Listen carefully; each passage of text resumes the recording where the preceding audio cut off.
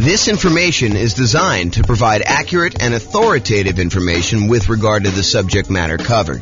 It is offered with the understanding that the presenters are not engaged in rendering legal, accounting, or other professional services. If legal advice or other expert advice is required, the services of a competent professional should be sought. Welcome to the Chicago Real Estate Investing and Real Estate Financial Planning Podcast. Learn all about investing in real estate in Chicago, Illinois, with a combination of real estate financial planning and modeling with numbers specific to Chicago. Plus, syndicated, more generalized recordings of live and pre-recorded real estate investing classes, not all of them specific to Chicago. Be sure to stay tuned after the podcast for a message from our sponsors. The following is part 3 of 6 parts of the class Overcoming Obstacles for Real Estate Investors. Be sure to check out other parts published as separate episodes. Okay, now we're going to cover overcoming negative cash flow. So here's the challenge. You're in a market where buying a property with a reasonable down payment gives you negative cash flow, or it's really close, or when you have property management, it's negative. Or when you have property management and you're putting stuff aside for maintenance and vacancy like you're supposed to do, it's negative. Or, something like that. Or maybe you're putting less than a full down payment down. You're buying something with Nomad. You're putting 5% down or something. And in your marketplace, it would be positive cash flow with 20% down or 25% down, but not with Nomad, which was true for our marketplace for a long time. Now it's really hard to make them cash flow even with 20%, 25% in some cases. So the challenge is you have negative cash flow. How do you solve the issue of negative cash flow? So cash flow equals income minus expenses. So just like we did with down payment, we're now going to talk about 2 approaches to solve this particular challenge. We're going to look at different ways to reduce expenses, and we're going to look at ways to increase the income on properties. Okay? So for my brokerage business, I was a real estate broker. I still have a license, but I'm not really doing a lot of stuff. For my brokerage business, I created 2 new trademarked terms. So you guys can't go and steal these. But 2 new trademark terms I used. I had a lowest monthly payment guarantee, and I had a maximum cash flow guarantee. And so these were 2 strategies I used when I was going and talking to clients. I would have this massive list, which you'll see here in a second, on how to make sure that they had the absolute lowest monthly payment when they bought a house. And then we'd have a separate checklist for how to make sure they had the maximum cash flow on a property when they did that. And I would offer them a guarantee on it. So there's some type of guarantee. I'm not going to talk about the details because I don't have time. But those are the 2 things I did. So what I'm going to cover tonight is based on those 2 ideas. Now, super important note, not all of these can be used. And in fact, some directly contradict each other. So one might say you're going to, charge yearly for a rent, or you're going to charge monthly for a rent, or you're going to do something else. So they're like opposite ends of the spectrum or something. Some are extremely rare and uncommon. I'm just sort of including it to be comprehensive. And you can use what you can to optimize for your unique situation. So pick and choose what works for you, ignore the rest. This is sort of a checklist for you to go down and do it. In fact, I have a checklist. I think it's called something, how to improve your cash flow checklist or something like that. I don't know. Someone will remember it. I'll put the links to downloads in the show notes for people. Okay, so let's talk about reducing expenses. Here's part 1. This is pretty comprehensive. It's a pretty big list. So I'm just going to ask you the questions. You think about them. So can I put more down to reduce the amount I'm borrowing? You borrow less, your payment's going to be less. Can I put more down to improve your interest rate, lower loan to value? Little known fact, you put 20% down, you get one interest rate. You put 25% down, your interest rate gets better. It's a lot of times much better to put 25% than 20% down. In some cases, if you're doing owner-occupant, it's actually better putting 5%, but I digress. Next question, can I pick a loan with lower closing costs, especially if I'm financing the closing costs? So try to pick a loan where your closing costs are cheaper, especially if you're kind of rolling those into the loan. Can I put more down to eliminate or reduce private mortgage insurance, PMI? Your private mortgage insurance is insurance that you pay so that should you have a foreclosure, should the property go back to the bank, it protects the lender from the losses they may have. So you're paying an insurance policy to protect the lender for them agreeing to loan you more money to buy a property where you're putting less than 20% down. Can I pay for private mortgage insurance in one upfront lump sum payment instead of monthly? That'll save on your monthly costs, improve your cash flow. Has my equity increased enough to request the removal of private mortgage insurance? So if your property value has gone up, you paid down the loan enough where you're now below 80% loan to value, and your lender will remove PMI for you if you make a request. Can I change the loan term? Oh, I missed one. Can I get seller concessions from the seller to buy down interest rate and or cover closing costs? That's another way. Can I change the loan term to reduce my payments? I heard at one point recently that they might be bringing back 40-year loans. Yep, so 40-year loans. So someone says that they're here now. So if you do that, you increase your loan term, you might actually have a lower monthly payment doing that. If you were considering doing a 15-year loan, you could do a 30-year loan, which is much more common. Can I get an interest-only loan where you're not paying any principal each month? That'll lower your payment pretty considerably. Can I get a negative amortizing loan? Not that I would recommend this, but you can get loans where you're not even covering the amount of interest that is accruing on the loan and that your mortgage balance is actually going up each month. So it's negative amortizing. The mortgage balance is going up instead of the mortgage balance going down, which is a regular amortizing loan. Can I change the loan term to reduce my interest rate? Sometimes if you go to a 15-year loan, the interest rate's better. Can I get an adjustable rate mortgage to lower my interest rate? And actually, Austin was going to remind me, and I think this is probably the appropriate time to say it, but a lot of mortgage companies, mortgage brokers now are recommending, just because of the nature of our market, some of these like a 1 year at one interest rate, the second year at a different interest rate, and then by the third year, your interest rate is the normal one for the rest of the 28-year for a 30-year loan. And so this is a way to kind of improve your interest rate. But the question I had on here is, can I get an adjustable rate mortgage to lower my interest rate? And I sort of think that's somewhere between buying down the rate and doing a lower one. I should probably put that on there, its own separate one. Hopefully I'll remember to do that myself too. Maybe someone wants to email me if they don't see it on here. Can I get the seller to carry back some owner financing to lower my loan to value with the primary lender and reduce my interest rate? So maybe you can get the seller to carry back in second position where the lender is still willing to do the loan, and that could get you an overall lower monthly payment. Can I improve my credit score to get a better interest rate?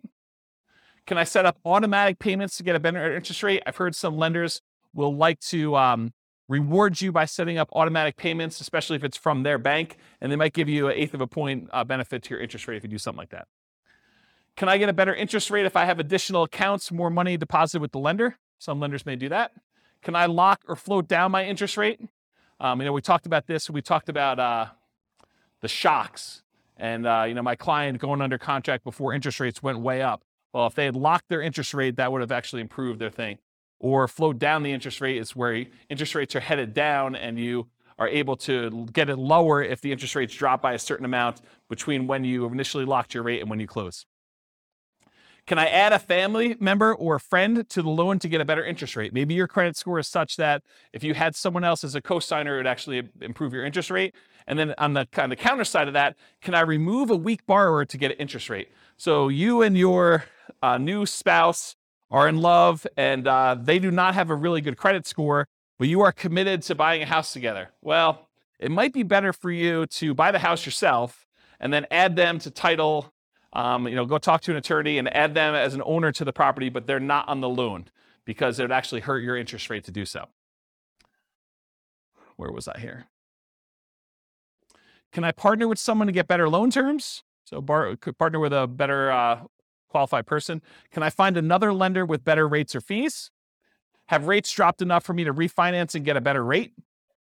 Is my loan old enough where I would be willing to refinance to extend the term of the loan? So maybe you got 20 years left on it. Maybe you refinance it. Now you go back to a 30-year term and maybe also get a better interest rate to lower your monthly payment.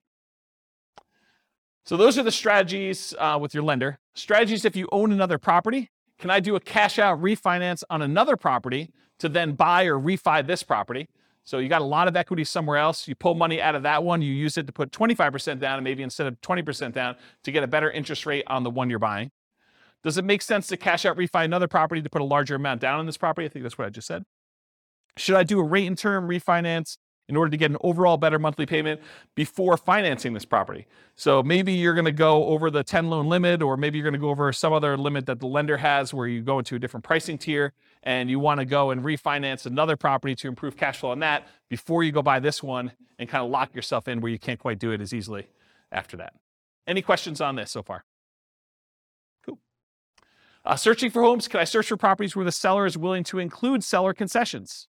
Seller concessions is money that the seller is willing to provide to you when you go buy a property that you can use for closing costs, including buying down the interest rate in your loan to make it a better interest rate. Can I search for less expensive homes, as another example? Making offers. Can I offer less to reduce my purchase price? If you offer less and you're able to buy the property for less, you end up borrowing less, you end up paying less a monthly payment. Can I ask for seller concessions to buy down my interest rate? In some cases, it may be better for you to take the money and ask for seller concessions instead of a discount, because the amount you would save monthly payment-wise is better for you to have used that money to buy down your interest rate than to get a discount. Is the seller's loan assumable and has a better interest rate than I can get now? This is going to be true for a little while. We've got a whole bunch of really good low interest rate loans out there. This could be a strategy you might want to employ. Would the seller consider wrap financing, and would that be better terms than I can get now? So offer to do some creative financing with the seller, see if they're willing to do that. Can I buy the property subject to the existing financing, more appropriate wrap financing, where you're able to do that? Can I buy the home on installment land contract, get better terms? Can I get private financing with better terms from family or friends? Maybe grandma wants to loan you money for 30 years at 3, 4, 5% because she's got it in a CD. Can I pay cash for closing costs to keep my monthly payment lower than if I finance them? And finally, on the making offers point, can I buy properties that do not require rent-ready or fix-up costs and use that money as down payment, or to buy down interest rates instead? Any questions on this list? Is this helpful? Seeing all these? So instead of buying a property that needs paint and carpet and all that other stuff, and you're going to need $10,000 after you close, use the $10,000 to go buy a property that doesn't need that work and buy down your rate instead.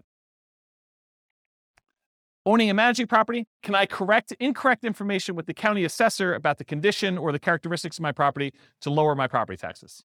Can I contest property taxes when appropriate to keep my property taxes minimized? Can I vote appropriately for changes in taxes that affect property taxes? Can I manage the property myself and still keep up with the latest laws, best practices, and compliance issues? Save on property management fees. Can I shop around to get high-quality property manager with reasonable fees? Can I maintain my property to minimize time between tenants? Can I insist my property manager utilize best practices, marketing early, raising rents with each lease renewal, etc.? Can I review my property management statements carefully for mistakes? Can I raise my property insurance deductible and take on more of the property insurance risk personally? It's a trade-off, right? Because when you have a claim, you're probably paying for that. But if you feel like you need cash flow now for certain reasons, you may want to do that. Can I add or remove people from my property insurance policy to improve the rate I'm getting? Property insurance is based on credit score partially. Can I evaluate the exact property insurance coverages to make sure that you have appropriate level of coverage? Maybe you're overinsured, maybe you're underinsured. Can I compare insurance rates to keep insurance premiums competitive? Can I make sure tenants and tenant buyers have renter's insurance? Can I get a discount paying for HOA insurance or other bills in advance? In some cases, you can get a discount by doing certain things in advance. Can I sign up for auto pay on utilities to avoid any per bill fees charged by utility providers? And can I use quality replacement maintenance materials to lower the overall cost of maintenance over time? Any questions on this one? Helpful stuff? Good. All right, so we just covered all the different ways to kind of reduce expenses. And we primarily focus a lot of stuff on mortgages because that's one of your largest percentage-wise expenses on a property. Now we're going to talk about ways to increase income. So maximize income, part 1 of 2. Can I subdivide my property into multiple units to increase rent? For example, rent upstairs or rent downstairs separately. Can I rent by the bed or by the bedroom? Can I rent parts separately like a garage or the community pool or RV parking or RV in the backyard as a vacation rental? Can I add some other type of income for the property? Can I add services, utilities like high-speed internet for an extra fee? Can I offer the property to a tenant buyer on a lease option, lease purchase, or agreement for deed to increase the income and reduce maintenance on the property? Can I charge pet rent? Can I charge fence rent, new carpet rent, or extra fee for something else the tenant desires I install? Can I tier rent by credit score and/or security deposit? Can I change the term of the rental agreement, either do daily rentals, Airbnb type stuff, weekly rentals versus monthly? Can I charge weekly or bi-weekly instead of monthly? Can I include done-for-you services like lawn care, snow removal, or house cleaning for an extra fee? Can I convert my property to a duplex, triplex, or fourplex or more? Can I get the property furnished to get more rent? Can I start marketing earlier and start at a higher, more aggressive rent to test market prices? You start 90 days in advance, you have plenty of time to test before the property is vacant. Can I charge a fee for auto pay, or can I charge a fee for not being on auto pay? That's an example of two conflicting, contrary ideas that you can either do one or the other.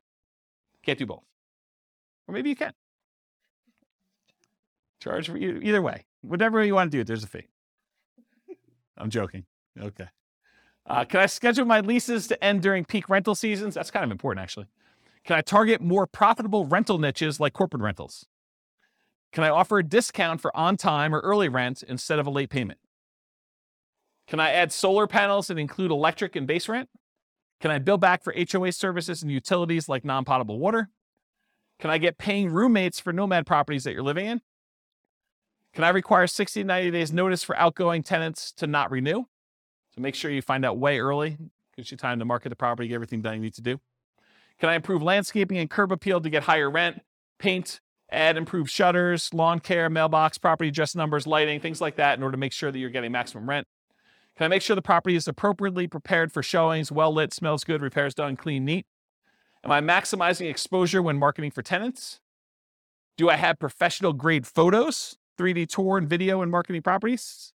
And have I mastered the sales skills required for phone selling my property to tenants, tenant buyers, and in-person salesmanship to maximize what I can get for rentals and minimize vacancy? Did I miss any? Good list? This concludes part 3 of 6 of Overcoming Obstacles for Real Estate Investors. Listen to the next episode, part 4 of 6, on qualifying for loans. With home prices up, mortgage interest rates up, and rents up, but not quite enough to counteract the higher prices and interest rates, cash flow on rental properties in Chicago is harder than ever. Book a call with the Real Estate Financial Planner to apply our proprietary 88 strategies to improve cash flow on your rentals. See the show notes for a link to schedule your call and improve your cash flow today. If you're a real estate agent, lender, or professional in Chicago that wants to help our real estate investor listeners, consider reaching out to learn about collaboration opportunities with this podcast. We'd love to add more value to our listeners by having you assist our investors buy, sell, and finance their real estate investments. See the show notes to schedule a call to discuss collaboration opportunities